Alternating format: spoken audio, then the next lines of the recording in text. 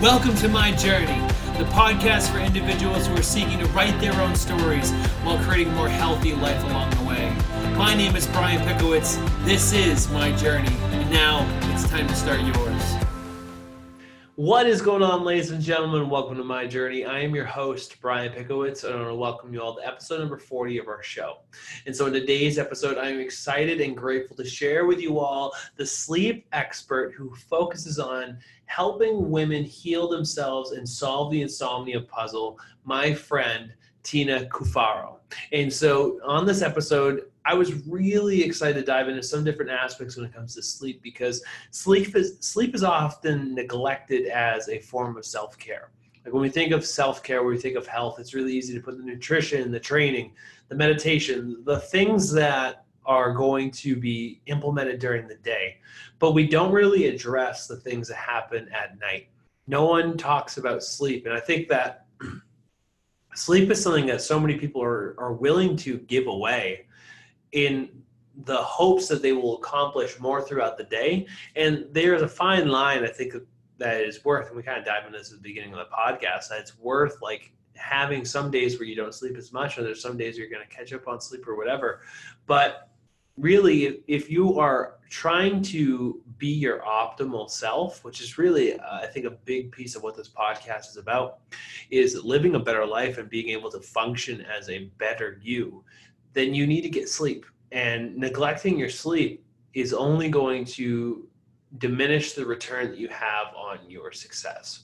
And so in this episode, we really dive into Tina's own personal challenges when it came to sleep. So she came from a position where she was working in the family business. She was in a stressful environment, and she talks about her insomnia patterns of sleeping 3 to 4 hours a night and how she was able to overcome that. It actually ended up taking almost a year. And so a lot of the different practices that she uses with her clients are the practices that she shares here in this podcast, but also things that she had to walk herself through. And one of the things that we really touched upon here too is some practices for you to implement if you struggle with sleep. I know that for me, I worked 3 jobs when I was in school. When I was in college, I would get out of one of the jobs at like 9:30, 10 o'clock, and I would have to be in bed by 10:30 because I had football practice that started at 5. And so I needed to be able to get 6 hours of sleep. And it would stress me out. Like it would stress me out so much if I wasn't in bed in time. And it would almost become toxic. And then some nights I wouldn't sleep because I'd be stressing about how much sleep I had. And Tina and I kind of dive into those scenarios of like what you can actually do if that's you. If you're someone who is struggling to fall asleep at night, what can you do? What are some helpful, practical instances that you can put into your behavioral pattern to shift what you're doing and make it so you can sleep more effectively?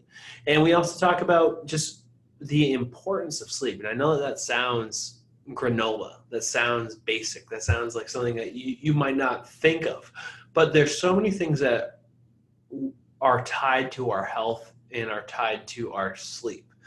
And one of the things we really talked about is weight loss. Like weight loss, if you're not sleeping, is going to be harder. It's going to tax your adrenal system. It's going to tax your immune system. Like there's so many things that sleep is going to be able to improve in your life. And if you make it more of a focal point, like Tina talks about here, and you really are able to lean into that as a form of self-care, then you will thrive. And so you can find Tina at tinacufaro.com. And so her name is spelled, her last name, so Tina is the normal spelling, and then Cufaro is Cufaro. And you can find her on Instagram with that same name too. But before we dive in, I just want to thank you all for tuning in. We've been, like I said previously, we've been having some really steady engagement on the podcast. And I really am excited to continue to share these episodes with you all and just build this community into something bigger and better.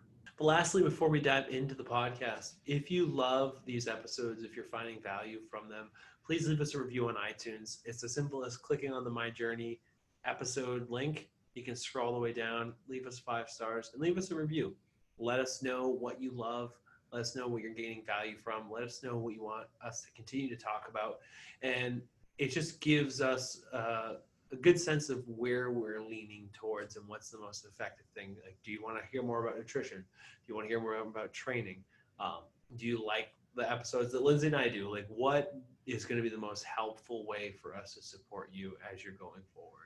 And lastly, before I dive in, add yourself to the Revitalized Body and Rejuvenated Mind group on Facebook. That is the Facebook group that Lindsay and I are really leaning into right now, and that is going to be our home for helping you revitalize your journey. So right now, I am focused on getting ready for a photo shoot.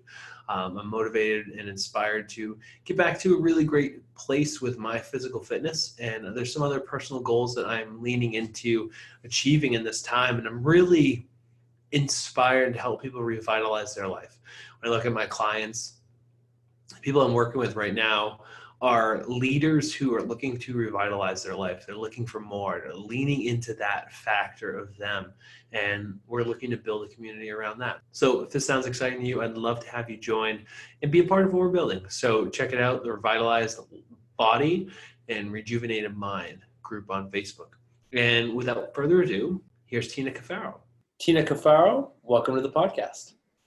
Thank you very much. It's nice to see you. Thanks for having me.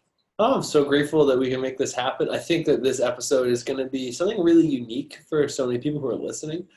I think that it's very easy to neglect our sleep. It's very easy to neglect sleep as a form of self-care and self-love.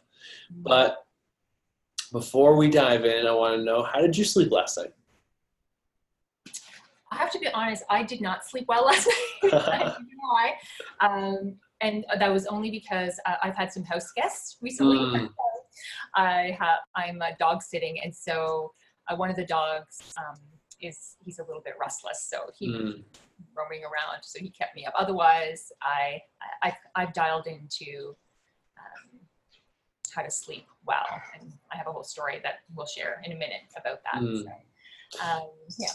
So a little bit less sleep than the previous nights. Yeah. The quality wasn't quite there as usually is, and it happens, right? That life's not perfect. Things happen. Yeah.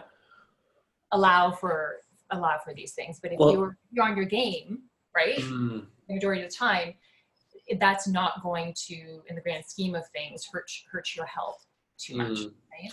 So. Yeah. Well, it's fascinating too, because you can go the other way too, and that's where I'm at right now. So I'm battling a cold, and I was pretty sick Monday through Wednesday. And usually I like to sleep about 6.5 to 7 hours a night. It's like, I do find that I'm comfortable there, and I do find that I feel good. Now maybe you can point me in another direction. But I have this really good pattern that I'm in of, like, waking up at like 4:15 in the morning and making sure that I go to bed at like 9. But, I like to get after it in the morning, like go to the gym, work out, and I didn't work out at all this week. Even today, I was like, you know what, I woke up in the middle of the night, had a really bad coughing bout, and I was like, I'm just going to sleep another 3 hours because it's not worth trying to go and exercise or trying to do the normal routine of things. So I think that it's a balance, right? There's times where you might not get as much sleep. There's times where you're going to need more. And I think that as long as you still have the patterns, that's what matters. Yeah. And I have a question for you, actually, because you mentioned you go to bed at 9 o'clock. How bright is it there at 9 o'clock? And in Dallas, it's dark enough. It's dark enough that I can like start to unwind. Okay. The sun goes down around like 8:40. So. Okay. Yeah, it's getting like that here now. I mean, it was still quite bright at one point at night, like 9:30, but so it's not. When I know you're not up late. Maybe you're not up late enough anymore to know, but when is the sun down? Like, do you know when it's actually dark? Yeah, I would say. You can check that out. I would say like 9:30. 9:30. Okay. So then, are you actually going to bed? Like, are you lights out in bed? Under the covers by 9:30? Yeah, Or I would say what I my sleeping pattern is 9 o'clock. I'm unwinding. So from 8:30 to 9 is usually like Lindsay and I will eat dinner, or 8 o'clock to 9 we'll eat dinner and we'll talk. Maybe we'll watch like episode of The Office. And then from 9 to 9:30, it's kind of like brushing my teeth, journaling, reading. I have a reading about mindfulness that I'm diving into. So I try to read either autobiographies or something peaceful at night. I don't read business books. I don't read like marketing books. That's not helpful. And then I would say by 9:30, lights are out. And this is what I like about that's why I like to wake up at 4:15. So if I fall asleep at 9:30, I get 6 hours and 45 minutes of sleep. I personally feel comfortable there. I actually find that I'm more groggy if I get 7.5. If I'm in that period, I feel a little more groggy.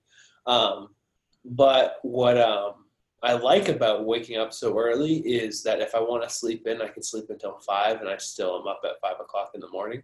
So I kind of play with it a little bit. Like it might be 10:30 if like we are out late with like friends, or if there's something going on that requires me to stay up a little later. But I kind of use that as like a 9 o'clock, I'm getting ready for sleep.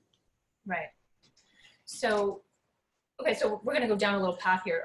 Yeah. I'm curious to see what's going on for you. Yeah. So what I was thinking, I mean, I've heard everything you said. So you said if you start to get 7.5 hours, you start to feel a little bit groggy. I'd be interested in, do you have anything to track your sleep? My first question. No, I don't. I don't really. Okay.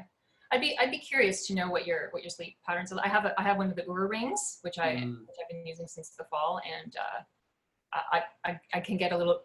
You can get a little bit obsessive. There's that. You have to be careful with that kind of information, just like a scale, right? Like it's a tool, it can be helpful, it's information, but when we get a little too focused on the numbers and we stop paying attention to really how we're feeling, it sounds like you're pretty dialed into how you feel, we lose sight of the bigger picture, I think, because we can't just rely on these external things all the time to tell us what we should be doing. We need to take a moment, take a breath, and listen to what's going on inside, because that's what's most important at the end of the day, right? I mean, all the gurus, all the gadgets.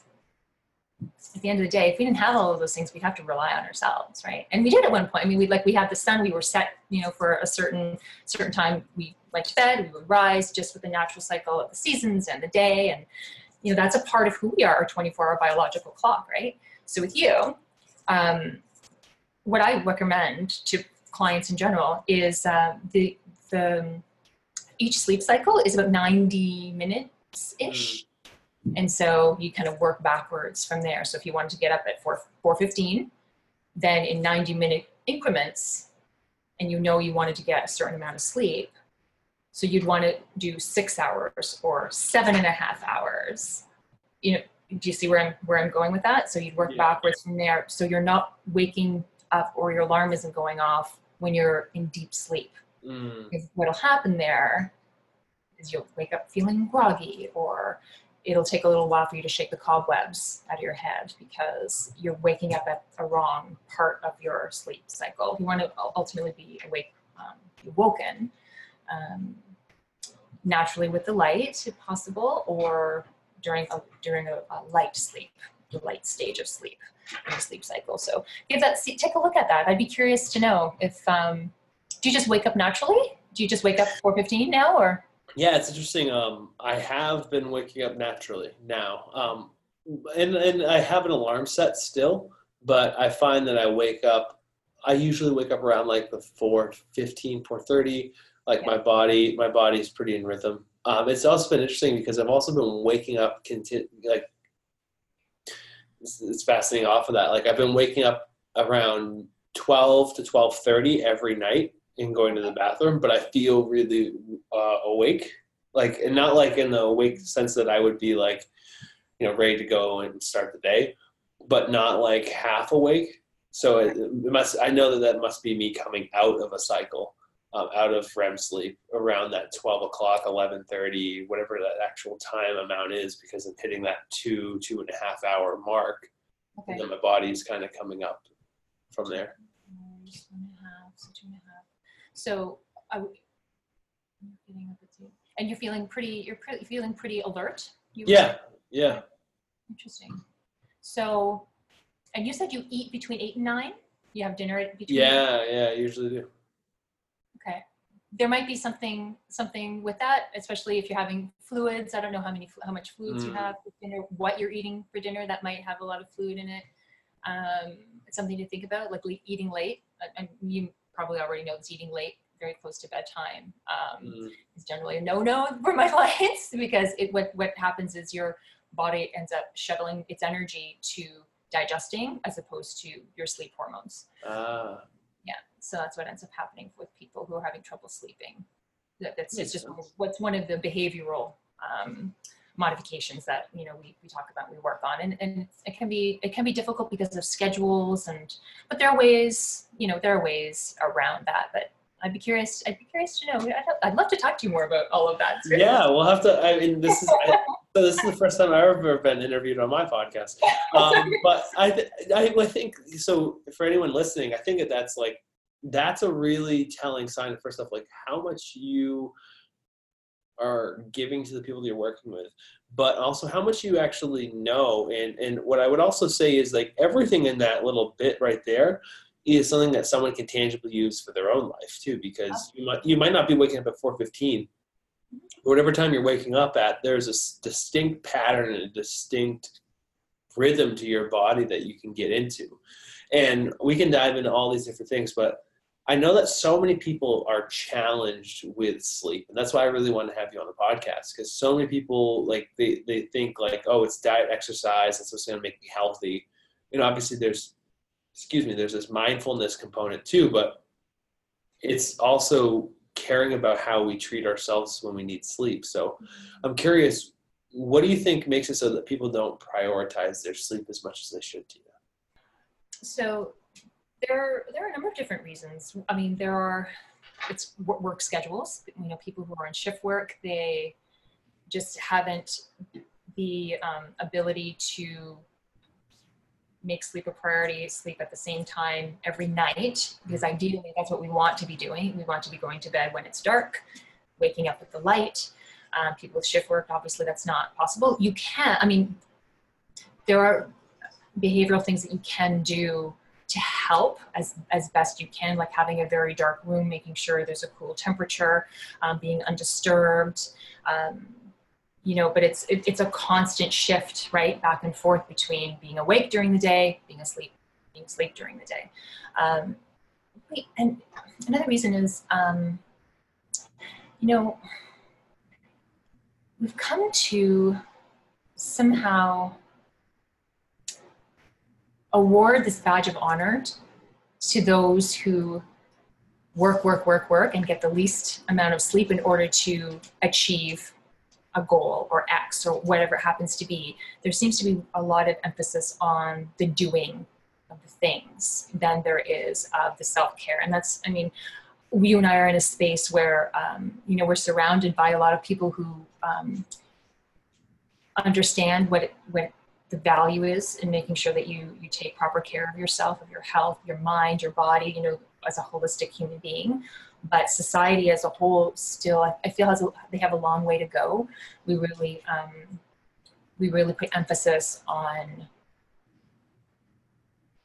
goal-oriented tasks, but when it comes to work and material value, unfortunately, like I don't, it's not a judgment. It's just through clients. When I talk to clients, they say, no, I can't, because I've got this to do and I've got that to do, and it's not. Sleep is just not the priority. And the other part is, people are like, I'll sleep when I'm dead. Like that's the question. That's the statement that people say. And like, no. Death will come a lot sooner if you're not sleeping properly. In fact, so you should really watch what you're saying. And but it's just not like self-care in general, which sleep is. it's just not, it's not prioritized because there's no one sees the value in it. And then, and no one really understands the importance of it in overall health, whether it's your brain, your heart. Oh God, I can't emphasize how important it is. Like your overall spiritual, mental, and physical well-being is really connected to how well you sleep, because there's so much that's going on when we're asleep at night. And so what was your personal challenge when it came to getting aligned with your sleep patterns? I know that there were some things in your past that really were challenges when it comes to sleep. So like what was that like for you, and what kind of gave you this direction? So for me, I had a lot of stress, personal stress and anxiety in my life. So that started to manifest itself as sleep issues. And if you had asked me before, at that time, the 36-year-old Tina, 37-year-old Tina, if she felt stress, she would have said no. Yet, I couldn't fall asleep. And then when I finally did fall asleep, I was constantly waking up. I was waking up incredibly early. And to me, I hadn't at that time made the connection that my sleep was actually because of stress and anxiety. And so I went on the medication, and medication is, in the long run, is the mortality rate of a person actually goes up quite a bit when you take sleeping pills.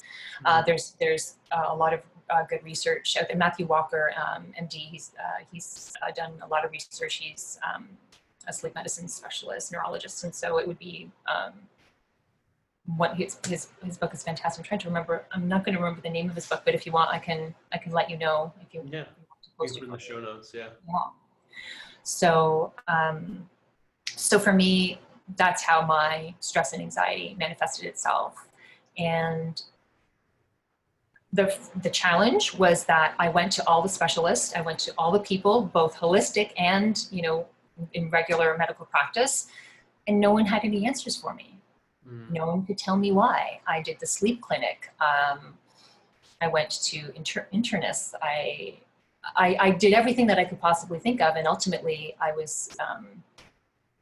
felt so badly. I couldn't concentrate. My emotions were everywhere. So I opted to finally get some sleeping pills. And I was on them for a few years, in fact, until I started going to school part-time because I wanted to become a holistic nutritionist. And I realized it was actually in the mental health course that I took, did I realize, and I started to make the connection that, like what's going on with me in the evening is being dramatically affected by how I'm taking care of myself, what I'm eating, my mindset, my movement, my overall attitude and belief systems. And so I just set to work on all of those things. It was a lot because I was doing it by myself. I didn't have support of a practitioner. So it took me the better part of a year, but I was finally able to wean off my meds. Let's say it was around 8 to 9 months. So yeah, it was. So what did you so what was it that you did then that helped you really get connected and improve your sleep from there? Because so you started to wean yourself off the actual medication. Like, were there practices, were there steps? Like, what were the most helpful things that you did to improve your sleep?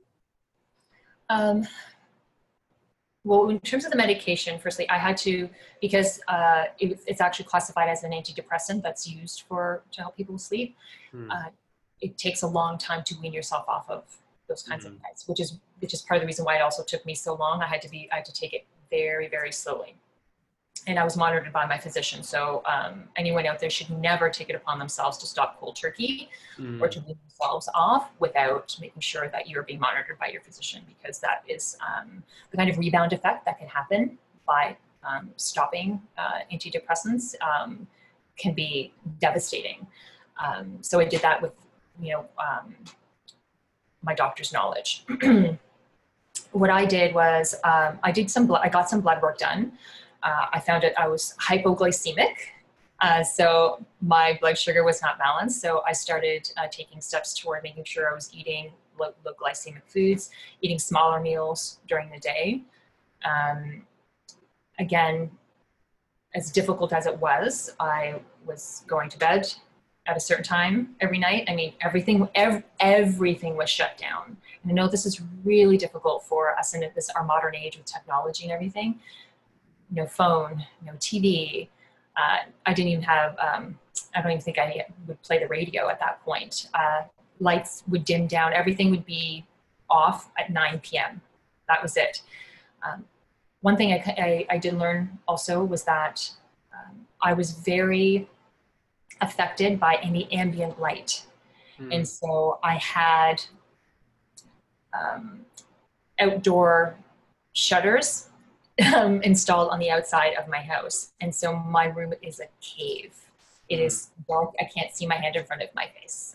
So that's something else that I did.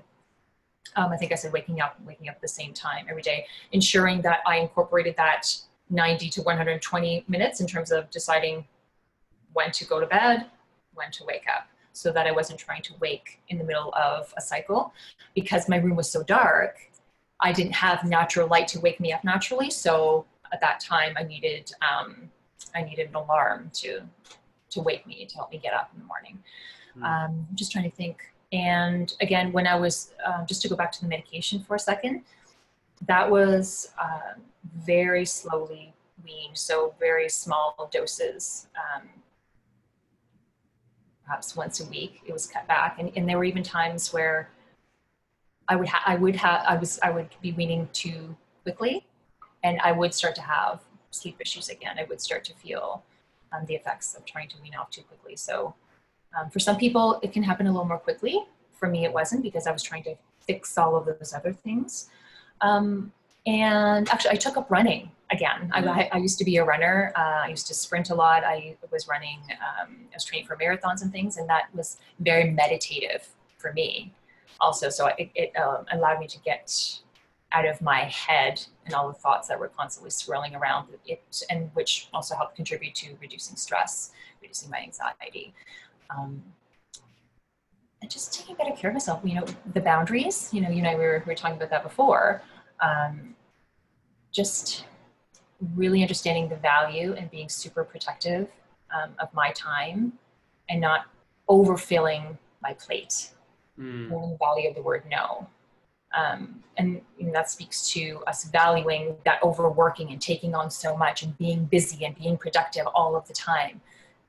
The quiet moments, the times of the day where you recharge and you give yourself that opportunity just to kind of go inward, was so valuable. And I never really had that. I never really understood that before. And that also helped with my sleep. Those are some of the major ones. And the sleep, that general sleep hygiene. Like I said, everything's off by 9.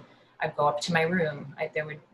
Routines were done. I wasn't taking phone calls, and I let people know what I was trying to achieve as well. That's really important. I think a lot of people forget that, you do have a support system around you. So utilize that, let people know what you're trying to do, because I think we're often kind of surprised by how supportive people can be when they know, I think we sometimes underestimate that when they know when you're in struggle. Those people who love you and care about you the most, they'll jump in that boat with you.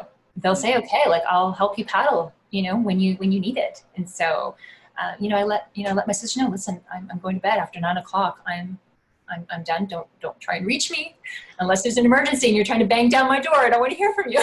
I don't want you to try. And they were so fantastic. Even work, I was working in the family business at that time too. And I had to be honest about what I was trying to achieve. So there were times where I was walking into the office late because everything was just so messed up as I was trying to achieve a better night's rest, right? To have that recuperative sleep. So things are pretty bad. Things are pretty bad there for a while. So yeah, utilize that support system as best you can. Don't forget that. So when did you start to find that you were out of it though? Like when did the insomnia stop? Like what was that transition so that this is just something that you did rather than something you were working on? Or is it still something you find yourself working on? Is it like, do you think that this like I mean, if I tie it into like fitness, like it's like a weight loss journey.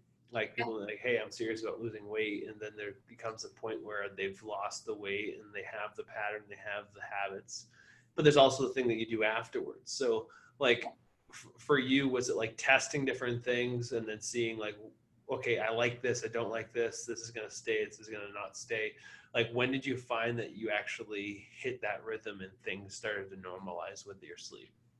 It was at that year mark, like, you know, that 8 or 9 month mark, really, because I mean, it was a lot of trial and error and troubleshooting for me. Plus again, because I was on the medication, that messed up my physiology as well and what was going on. So there were other things to consider. So it was around, for me, it was around that, the better part of the year. How did you maintain that discipline for so long? Because that's a long time to fix something, right? Like I have one client who shoots recently on the podcast. Her name's Desiree, and me and her have worked together for a year. And up until now, like the first half, it was fixing her habits. Then it was like focusing on getting her fit. Then it was focusing on like attaching goals that were like weight loss goals. And now she's been crushing her weight loss. But like, it was like, it took like a year of like chopping at it to get there. So for you, that's kind of the same thing, like a year of diligently working on your sleep. That takes a lot of discipline. What were some of the mantras or thoughts or things that helped you stay on that path and allowed you to actually stay the course when things are tough? There were two main things for me. One was keeping a journal and tracking the emotional journey of what I was going through, and as a good reminder of just how bad it once was. And that's pretty powerful, you know, to read back. And I was I was very detailed about what was going on, I knew everything from how I was feeling physically, emotionally.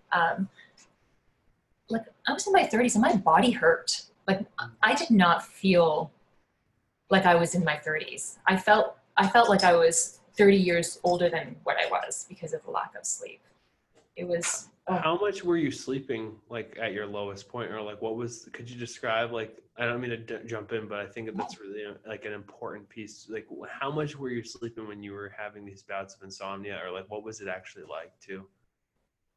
4 to 5 hours if I was lucky. 4 hours. Yeah, it was quite bad. So I if you had asked me, I would have said I was sleeping 3 hours. So that's why when I got the watch, which is the other thing that I had incorporated to keep me disciplined and keep me motivated, I would have it let me know that my sleep was 4 to 5 hours, which is still horrible. It's horrible anyway, but I was not well. I was not feeling well physically, emotionally, spiritually. No, there wasn't anything good that came out of my not sleeping, that's for sure. And so the watch helped you stay disciplined too, like, but how was that tied into your discipline? Just like, was it showing you that you're making progress, someone's like losing weight, or? Yeah. So in that way, that's why. So just like a scale, right? Just like a scale can be a helpful tool. You don't want to always rely on that number, because we know that number is going to shift when you look differently, when your clothes are feeling differently, but that number may in fact go up because of the muscle that you're gaining, like it's, you know, from a simplified viewpoint. Same thing, you know, with these devices, as wonderful as they are, I think they can be incredibly helpful, but they are still a tool. And to be able to see at least that I was making some progress, and it was better than I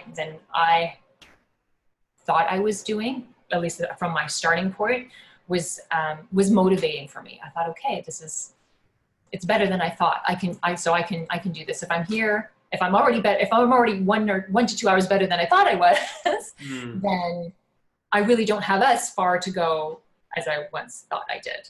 So that was, you know, what was going on in my mind as well. And it also, and for me, because I had the best of both worlds, I had my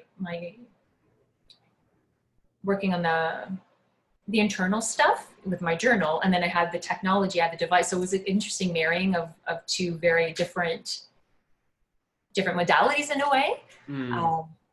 And so I thought for me, it was just a really good marriage of being able to keep myself moving forward. And I mean, and it was very little, and that's why it took me so long, right? It was just, and I'm sorry, I'm kind of thinking about how all of that felt to finally, at the 8-month or 9-month mark, wake up one morning and realize I actually felt good, because that's what happens if there's that tipping point, right? You're still moving forward ever so slowly. And I woke up one morning and I remember saying to myself, oh my God, you're feeling good. You feel better than you have, honestly, in years. And that was like a spiritual moment. It was a really important shift for me, the realization. And that wasn't looking at a watch. It wasn't, there wasn't anything. It was just me finally paying attention to what was going on and understanding that it's all been worth it. Even though I had the struggle, even though I had all of that, I arrived here because I made that conscious decision. It was difficult, and certainly wasn't easy, but it's possible. It is possible for the worst sleepers, and I'll say I was probably one of the worst out there. So, yeah. That's so powerful. I'm curious, for anyone who's listening, what should they target as a goal for their optimal sleep? What is optimal? What should most people be trying to get?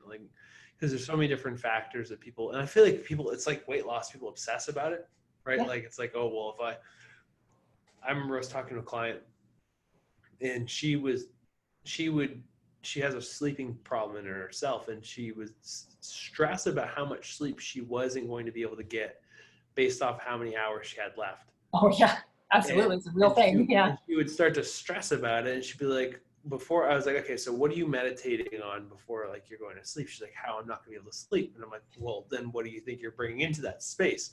So one of the things is also to have a clear and distinct image of how much sleep that is. So for you, when you're working with a client, how much sleep do you think is a good place for most people to start getting if they're challenged with sleep, or just in general for healthy people?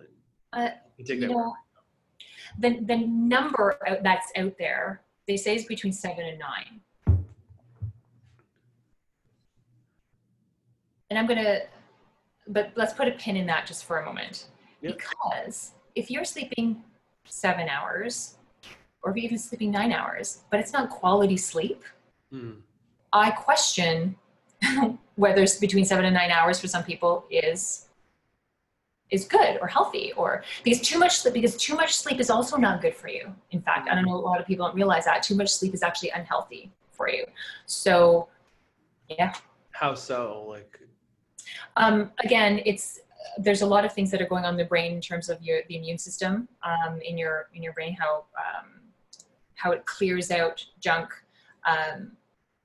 You're not moving. There's less time spent moving. There's less time, utilizing energy. There are a number of different factors, but it's not. Little sleep has its issues, but too much sleep also has its issues. And it's not uncommon for people who are struggling with mental health issues, depression, wanting to sleep a lot. So there is something physiologically going on potentially. So that's always something that someone needs to address potentially. So, but in terms of the 7 to 9 hours, there's a little play that, you have to there's some trial and error that has to go on there. But one of the first things that I tell people is how much time are you actually spending in bed, first and foremost, because ideally you want to be falling asleep within 10 to 15 minutes at the most. So let's say if you're in bed at 9, you want to be asleep by 9:15. in this particular scenario. And so if you think about what we were talking about earlier about the 90-minute sleep cycle, it can be actually anywhere from 90 to 120 minutes. And so having a device kind of helps that too, because you can see the rhythms, but you can figure it out. And, if you have someone who understands how all of that works. So is there an ideal number of hours? For every individual there is, yes. Yes, and working on figuring out what that is. For me, like between seven and a half, that's my sweet spot. 7.5 is actually pretty close. That's like heaven for me. Like that's amazing. So, but someone might turn around and say, if I get less than 8 hours sleep, I'm a mess. I cannot function. I cannot be with my kids. I'm terrible in my relationship. I need to have 8 hours sleep. You were just talking about, you were saying that you feel good and you're up at 4:15. So I like to really work on playing with the numbers. Minimally, I like to see someone at like 7 hours. Most of the research is at least 7 hours, because again, less than that, I was talking to you about the brain's immune system. It requires a certain amount of hours. It requires a certain amount of time to clear out the junk that builds up during the previous day. Your REM sleep needs at least 6 hours so that you have enough REM, because your REM actually increases incrementally through each stage throughout the night, and 6 is the minimum that you want. So that's 6 is a little too little. Yeah, I was actually thinking of it, like it's almost like you're walking a thin line. Like if that's It's what you're a thinking. little too much on that gray area. 7 is the minimum I would really ideally like to see, and it can take some time to get there, because you need to shift behaviors and practices. So I wanted to ask then, if someone can't sleep, let's say that they're someone who's struggling to fall asleep at night, they can't seem to hit those points, or they lay in bed at night awake. Yeah. What factors are playing a role in that, and what can they do to change them? I mean, it could be, again, it depends on the individual, right? A lot of times what the majority of my clients, they have a monkey mind. It's their mind races.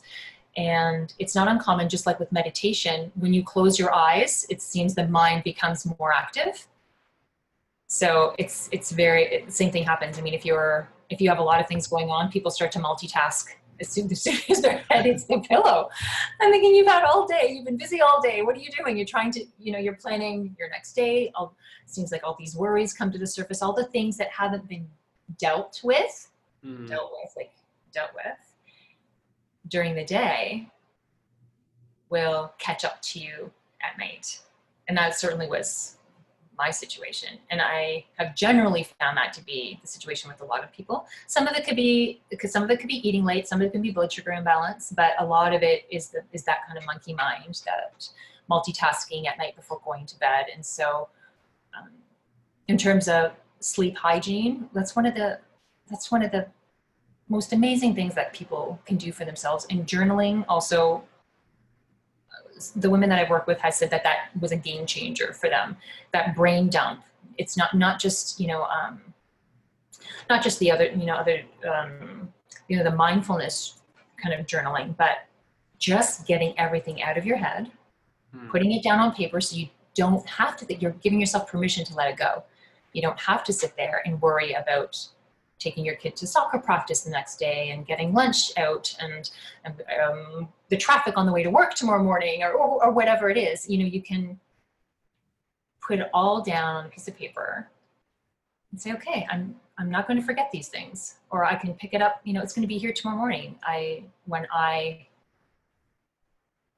When the time of day arrives, that it's appropriate to be able to deal with these things, because the fact of the matter is people forget that there isn't anything that can be done when you're lying there. It's meant for rest and recuperation and meditation. And the bedroom has been used for too many different things, I think, as well. So that can sometimes play a role in there. Get rid of the falling asleep, just going to back to that. Like if you're on your laptop, even if it's just Facebook, you can't, your mind is working in a way that people really don't expect, like that's going on in the background, not to mention the blue light, obviously. So that's something else that will factor in. But journaling has been one of the biggest for my clients. Can you dive into that? Because I don't think that that's actually common knowledge, that the blue light of our laptops and our phones play a role in our brain's activity when it comes to winding down. So I don't know if you could touch upon that. Yeah. So what happens is the blue light that's emitted from all of our technology. I mean, even just our overhead lights, even just light bulbs, from the television, from your phone, from your laptop, all of these devices. What the blue light does, it's communicating to your brain that it's not time to go to sleep. So what happens is melatonin is not released when it's supposed to. It naturally is going to be released as the day progresses. But with all of this artificial light, what's happening is we have trained our bodies to stay up later. And so less melatonin is being released at night, which is, our sleep hormone. And so that's going to keep you awake longer. And people need to really be aware of that. I'm asked the question if, the apps to block the blue light from technology is okay. And I still say no. That isn't to say that I haven't, I have swan wicks, I have glasses. So if I know on occasion, if I do need to work late, just because again, life happens, I do all of the other things that I need to do. And I recommend that to other people. Do all the things that you need to do that's going to support resting your mind at night. So make sure you still do the journaling. Make sure that you can, brain, I shouldn't call it brain, it really is called a brain dump. It's just dumping everything on a piece of paper so you don't have to worry about all of the things that you force yourself to think about when your head hits the pillow. Well, one thing that I've done in the past is if I find that I'm laying, let's say I wake up in the middle of the night, I can't remember, there's a quote that's it's called divine inspiration. When you wake up in the middle of the night and you have an idea, it's really important to write it down because you're supposed to be awake. And there was actually one time where I was awake and we had left the candle lit, and I was I got up and checked the house and but nonetheless, the point that I wanted to make is if I wake up and I can't shut my brain off, I go and address the thing that's actually keeping me awake, rather than because I think that's the opposite. People they have these thoughts in their head. They lay there because they're not getting enough sleep, and then they stress about not getting enough sleep, and they allow all these thoughts to run through their head. Whereas if you just take 20 minutes or 10 minutes and get up and do the thing that's on your mind, then you're free to actually fall asleep. And that's such an easy thing, but it's counterintuitive because we're supposed to be in bed. Yeah, because that was a really good point that you raised, because then people become more and more anxious about the passing of time. And they start, pulling out their phone and seeing, okay, if I fall asleep now, I'm going to have this number of hours. If I fall asleep now, there'll be, and then it's just this horrible cycle, this self-perpetuating cycle that people get themselves on. But address it, put it down on paper, and give yourself permission to let it go. And it takes practice. I'm not trying to give the impression that it's super simple. It's our default to worry. We unfortunately worry and negative thoughts naturally are a default for many of us, and we don't even realize that we're so accustomed to speaking these often even unkind words to ourselves that we don't understand the impact that it's having on our bodies and our spirits. And that does translate. I know a lot of people wonder, well, what does that have to do with sleep? It has a lot to do with your sleep. When you think about sleep being such a recuperative and important part of who you are and how you're able to show up in the world, because it affects every aspect of who you are. It's just something I'm so passionate about. I want people to really understand that not making a priority it's not helpful to you, and ultimately it's not helpful even to the people that you love. And so I want people to really take a look at why they're not prioritizing it. And for those people who are just struggling and they want to sleep like so badly, there are things that you can do, and it'll take time, and that's okay. And be good to yourself about it. Speak those kind words to yourself and tell yourself it's okay. It's going to take me time. And it took a while to get there to begin with. So it's going to take a while to undo all of those knots that you've been tying over and over again in your life, right? I love that. I know that we kind of just addressed this, but like, so journaling's a helpful practice. What else? What are like other helpful tips that you would say people can use to unwind? Like, is it like, are there practices that you find are the most helpful, like for those different disciplines of unwinding or actually getting into a state where you can rest, or what does that look like for most people? Yeah, it can be very individual. I mean, I know of people who say they don't like reading before going to bed. Others people find it incredibly relaxing. Other people find it stimulating to actually try and read. So I thought that was interesting. And these are things that you come to learn about yourself as you do them. But so some behavioral stuff. Let's just talk about, I'm going to talk specifically about the unwinding. So the evening, that hour to hour and a half before bedtime. So the lights, the tech, that's going to actually start to signal your brain, just like babies. Babies have an evening routine. Mom or dad will take the baby. There'll be bath time. There'll be story. Maybe you're rocking the baby. We're still those same human beings. We need those signals to let the body know that it's time for rest. And because of the kind of roles that we live in, we have to take an active part in doing all of these things. So the tech, the lights, dimming the lights. For people who don't want to be walking around in the dark, you can get red light bulbs, because red light bulbs aren't going to have that emit the blue light. So it's kind of romantic and sexy too, right? If you're having these red lights on in your house, so put it in your room if you like, whatever works for you. But even a nightlight that has a red bulb instead, huge difference. A client of mine, she said that it was a huge game changer for her. She was very light sensitive. She finally realized as well. And so just switching out the bulb and making it red instead of the white is, for her, it was miraculous, right? I mean, it was one of those things, but there was still that one thing for her.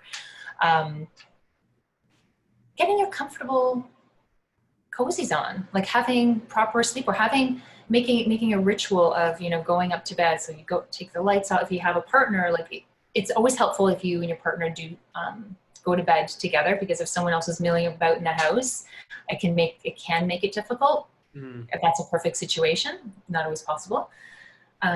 Make the routine of it. You go upstairs. Having a hot shower or a bath is always very helpful to help the body unwind, because it just relieves muscle tension, for one. If you are having a bath, having an Epsom salt bath, so the magnesium that's in the Epsom salt is actually going to be absorbed into the skin, and so that is calming. Magnesium is often used, helps people with anxiety and stress and muscle tension, and so that's naturally going to help the body relax as well. The cooling of your body temperature, because it seems counterintuitive, when you're out of the shower, out of the hot tub, the cooling of your body is mimicking the cooling of your body when you sleep, because your body naturally cools itself. It self-regulates when it's sleep time. It actually likes to be a little bit cooler at night. It plays into how your whole sleep cycle works, because if you're too chilly, you're not going to sleep well. And if you're too hot, you're not going to sleep well either. And so that is going to help trigger, again, your brain to start relaxing, your body to start to unwind by initiating that kind of cooling response in your body. Some people like to read, other people don't, the journaling. And just having your regular, that regular routine, brushing your teeth, if you have like a skincare routine, all of those are going to trigger that relaxation response in the body. And it's just a wonderful routine to have, and just embrace it and enjoy it as a time that's for yourself. It's a part of that self-care. Many people just turn the lights off and jump into bed, and they wonder why it is that it's taking them an hour to even fall asleep. Well, you haven't given your body an opportunity to transition. It's a wonderful transition time. And so this is all of this is just allowing your body to finally come down. You're going to help those cortisol levels, which is an energizing hormone, to go down. It's going to encourage the melatonin to go up. And so that's what we want. And all of those things are going to help support that. And just your physical body as well. Stretching is another beautiful, just stretch. You don't have to necessarily do yoga. You don't have to do meditation. Just stretching your body, just moving, very slowly. Some people like very quiet music.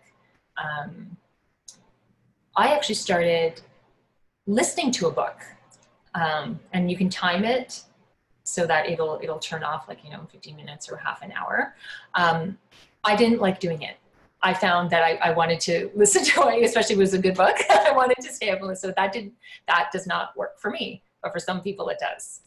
I enjoy reading, like I said. So those are just some of the good things, the behavioral stuff that is really good. And just to go back to the not eating late can stimulate you in a way because of the whole digestion that's happening, instead of the sleep hormones really being emphasized on. Like I was saying, your body is going to shuttle energy for the digestive process as opposed to the sleep hormones. So that's something to consider as well.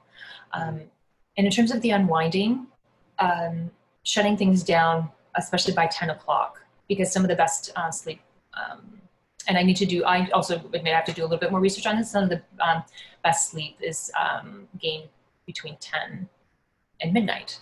So the sooner that you go to bed, the better, before midnight. I heard that this weekend at one of the masterminds I was at. So yeah, that rings true. Yeah. So it's easy for people, I think, to see sleep as like, yeah, I know it's important. Yeah, I know it's important. Yeah, I know it's important. But it's often neglected in self-care. Like I was talking to a client that just started with me yesterday, and she has a sleeping problem. So this is like perfect. And she was talking about how I need to wake up in the morning. I need to like get after it and have my morning routine and da da da da. And I was like, that's like how you used to be though, because now you have to work on your sleep. And self-care for you isn't getting up and going for an exercise. It's getting up and sleeping. Or not getting up and sleeping, but actually making your sleep a priority. Yeah. But I wanted to take a step back from the tangible things that people can do and just understand, like, what role does sleep play in our health, whether that's through weight loss, through cardiac health? Like, what are the things that we're actually gaining when we're sleeping from like a physiological standpoint that people should be aware of? So poor sleep quality and, not prioritizing sleep. With the clients that you work with, weight is often an issue, especially as you're approaching middle age, like you're getting to your 40s, but that doesn't mean that's not going to affect you if you're younger as well. Because of your hunger, ghrelin and leptin, as you're familiar with. So it's going to mess with those levels. Just even one evening of poor quality sleep is going to make the ghrelin go up, which is going to make you feel hungrier, and the leptin go down, which is the satiety hormone. And so that's just one night of really poor quality sleep. So imagine over time. So weight gain is something that's very common. Heart disease, risk of heart disease increases, type 2 diabetes, adrenal issues. So it's kind of like if you have adrenal issues, you're going to have poor quality sleep. If you have poor quality sleep, you're going to affect your adrenals. And so, and that's the way with everything really, right? I mean, it never is just one direction, right? Yeah. The communication is always back and forth. Well, it's like, I was thinking, like, one of the things that popped in my head is like, stress is such a huge factor with sleep. But is it that you're stressed because you're not sleeping, or are you not sleeping because you're stressed? Yeah. And what role is that equation? Like, where does that equation start? And I think that is a challenge for some people. Very challenging, because if you're stressed out and if you're not addressing that, then and if you're not supporting your adrenals in the way that needs to be, then so from a biological, like a physiological way, in terms of vitamins and minerals obtained from your body, and having the right type of exercise for you. Because if you have adrenal insufficiency and you're doing HIIT workouts, guess what? You're doing way more harm than good. And so then that's going to, again, play out in how well you sleep. So it takes some, again, it's every individual is different. And so it has to be, you have to address, you have to look at what's going on in a person's life, what's happening, in terms of the stress. Stress is something that I work on with clients. It's one of the number one things that has to be addressed. People have to realize that stress comes in all forms.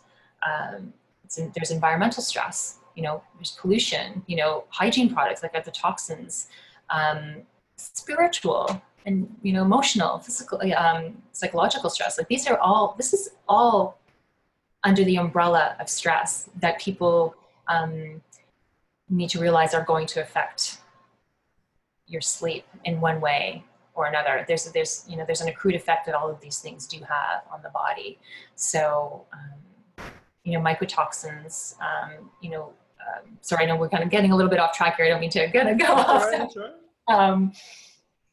Mycotoxins, things like spores, like molds and things that are in the home, that can actually affect your sleep cycle because of how your body is reacting to it. People don't realize it. And this is if all the behavioral stuff doesn't work, right? We're talking about the unwinding and going to bed at a certain time, waking up at a certain time. There are people who will be affected by other factors that may have to be addressed, and that's addressed through testing, etc. But I think I was trying to think. We address stress, heart disease, blood pressure. Blood pressure is another one that's important, and mental health. Well, your immune system's task too, because if you're not sleeping, then your immune system's going to be really shot when it comes to time to taking care of you. I think you have to see is that sleep is the way that we recover from everything. And so whatever problems you're having or whatever problems you may be predisposed to, if you're not sleeping, then you're going to gain weight most likely because you're going to be fatigued, which means you're going to make less cognitive decisions throughout the day. And that's going to affect your mood, which means you're going to be more stressed, which is also going to lead to taxing your cardiac health and taxing your adrenal systems, and so all these things stack up. And it doesn't mean that you have to go and get 9 to 10 hours of sleep or you'll be on that drastic end, but you have to prioritize it as a form of self-care. I think it's the most important piece. Yeah, for sure. Sleep is the only time that that your body is able to, shutting down. It's not, because there's a lot of things that are going on during sleep, but it's our body's way, and there's still so much mystery around sleep, really. There's still so much to learn. It's the only time of day that you are resting. It's the only time in a 24-hour day that you're giving your body an opportunity to recuperate from all that stuff that's been going on during the day and all the stuff that's been going on for weeks or months, or depending on whose life we're talking about. You need it so badly, so badly, and it catches up.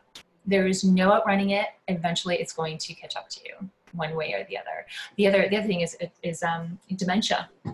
in terms of long-term dementia and Alzheimer's. There's a link to the amyloid plaques build up if you're not getting enough sleep.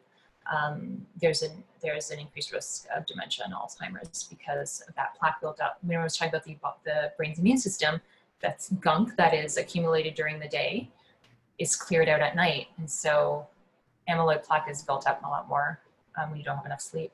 Mm.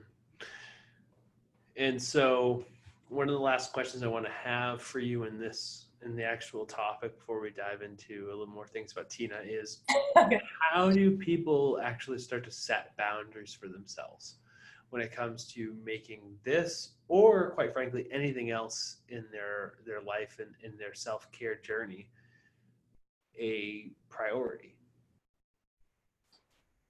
Honestly, it's really hard for people to set boundaries. It's very difficult if you, first of all, if you come from a family that has a belief system that self-sacrifice is sort of the mantra, because that's what a lot of people live by.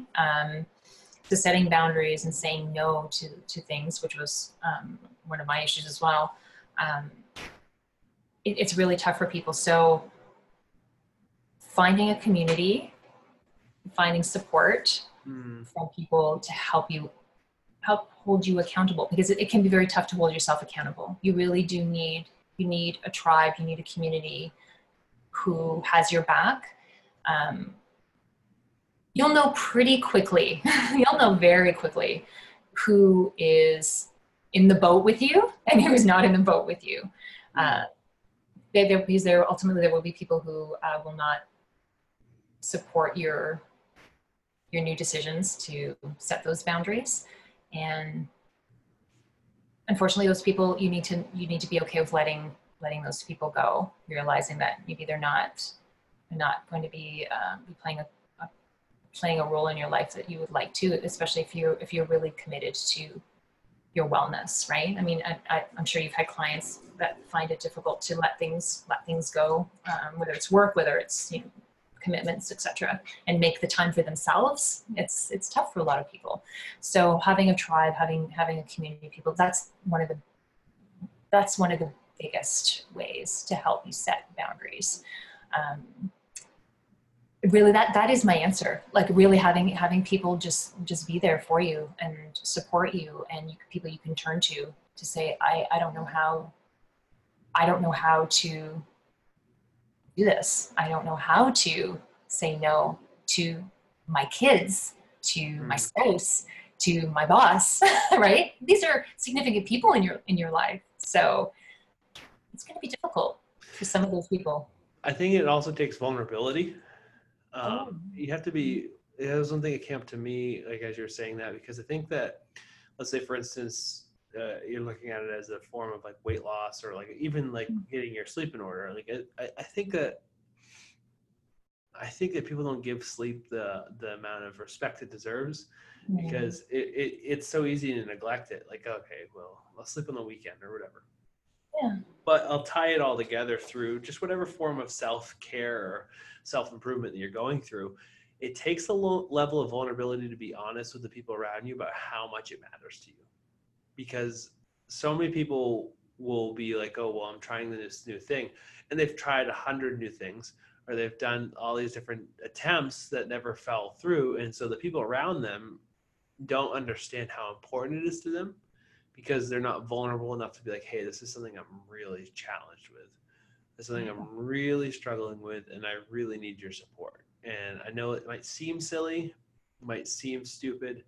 I get it, but just please just give me some support right here. And I think that those conversations from a vulnerable place, I know Lindsay and I have had lots of those conversations of like, hey, Awesome. like as a couple, like, I am not doing well right now and I really need your help. But that's like my support system. Yeah. I think that you have to have that conversation, because you can't expect people to actually understand how important it is to you. And they don't know. And and at that point, if they still choose to not support you, then it's clear, like, okay, well, that's someone I should cut out. And there's nothing wrong with limiting your time with people or protecting your space, but that was one thing that shined through to me too, that I wanted to bring up too. that is such a good point. It's so true, because that is ultimately what you're doing. You are admitting struggle, right? You're admitting that you're having a difficult time. You're admitting challenge, and that you're being challenged. And so that's difficult for a lot of us. And you're right. Being vulnerable to those people who have relied on you, or who have perhaps seen you in the kind of light that you can do it all, you can be all, because that's often what we do, right? And if that's what we're putting out there in the world, well, how else are people going to see or perceive you, right? And so to suddenly allow that, I'll say that mask to drop and say, you know what, I can't do this by myself. I'm really struggling with it. I'm really challenged. I need this, and I need your help. It's so true. It is so true. Yeah. So I wanted to step back, and I wanted to dive into a couple more questions about you, Tina, because first of all, I think this is a home run podcast. It's really exciting. Like I think that you have so much to tangibly offer people, and you're such a kind heart that I hope that as people are tuning into this and they're listening, that they can see that too, and they hear that, and that this resonates and helps them.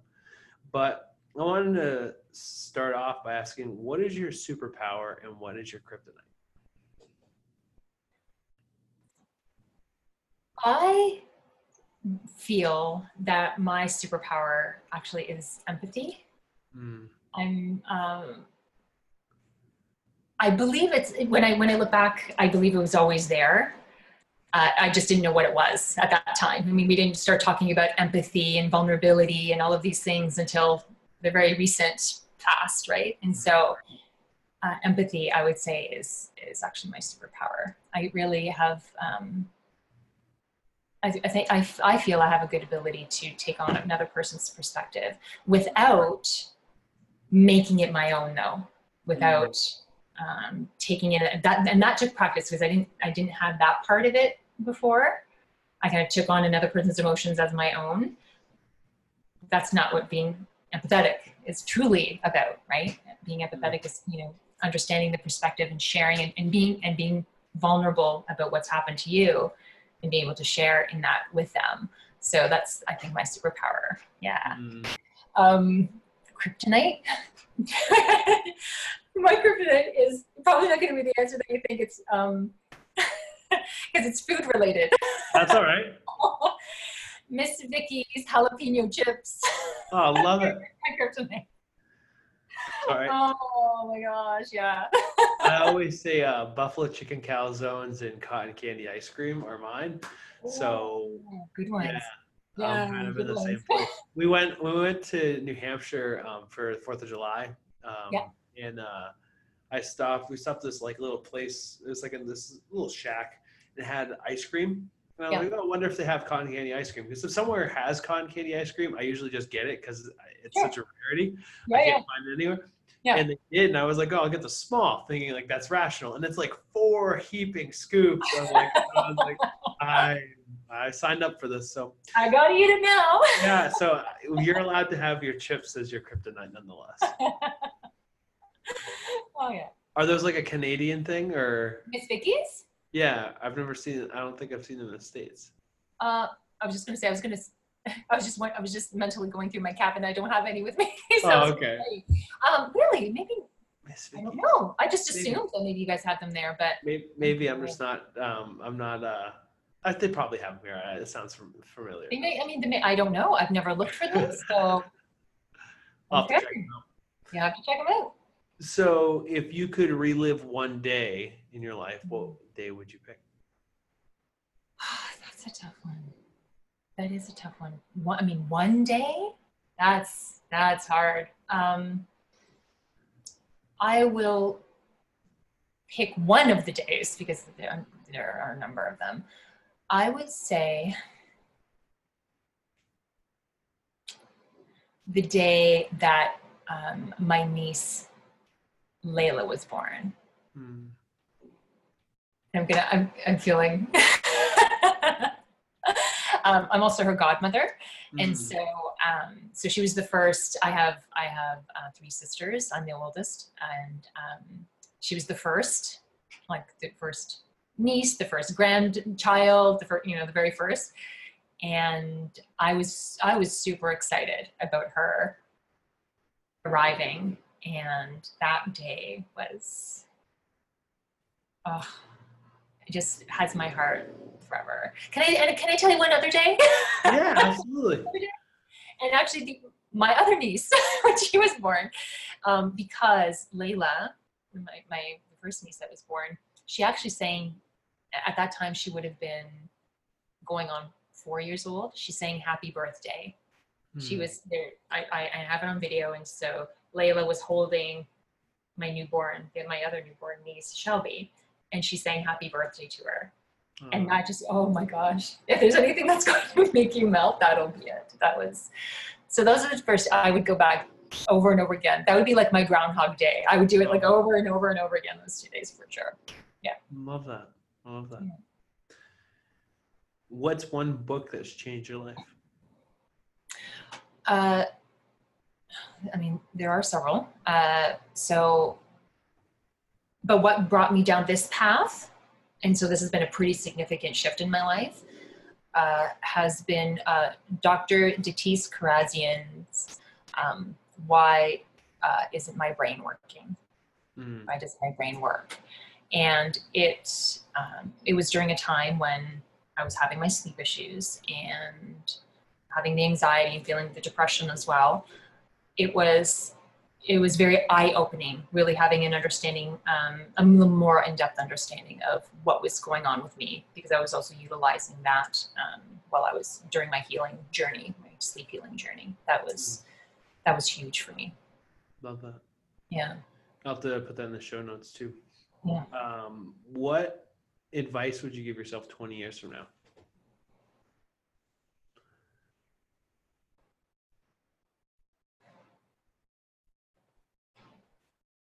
So what would I say to my 60-some-odd-year-old self? Yeah.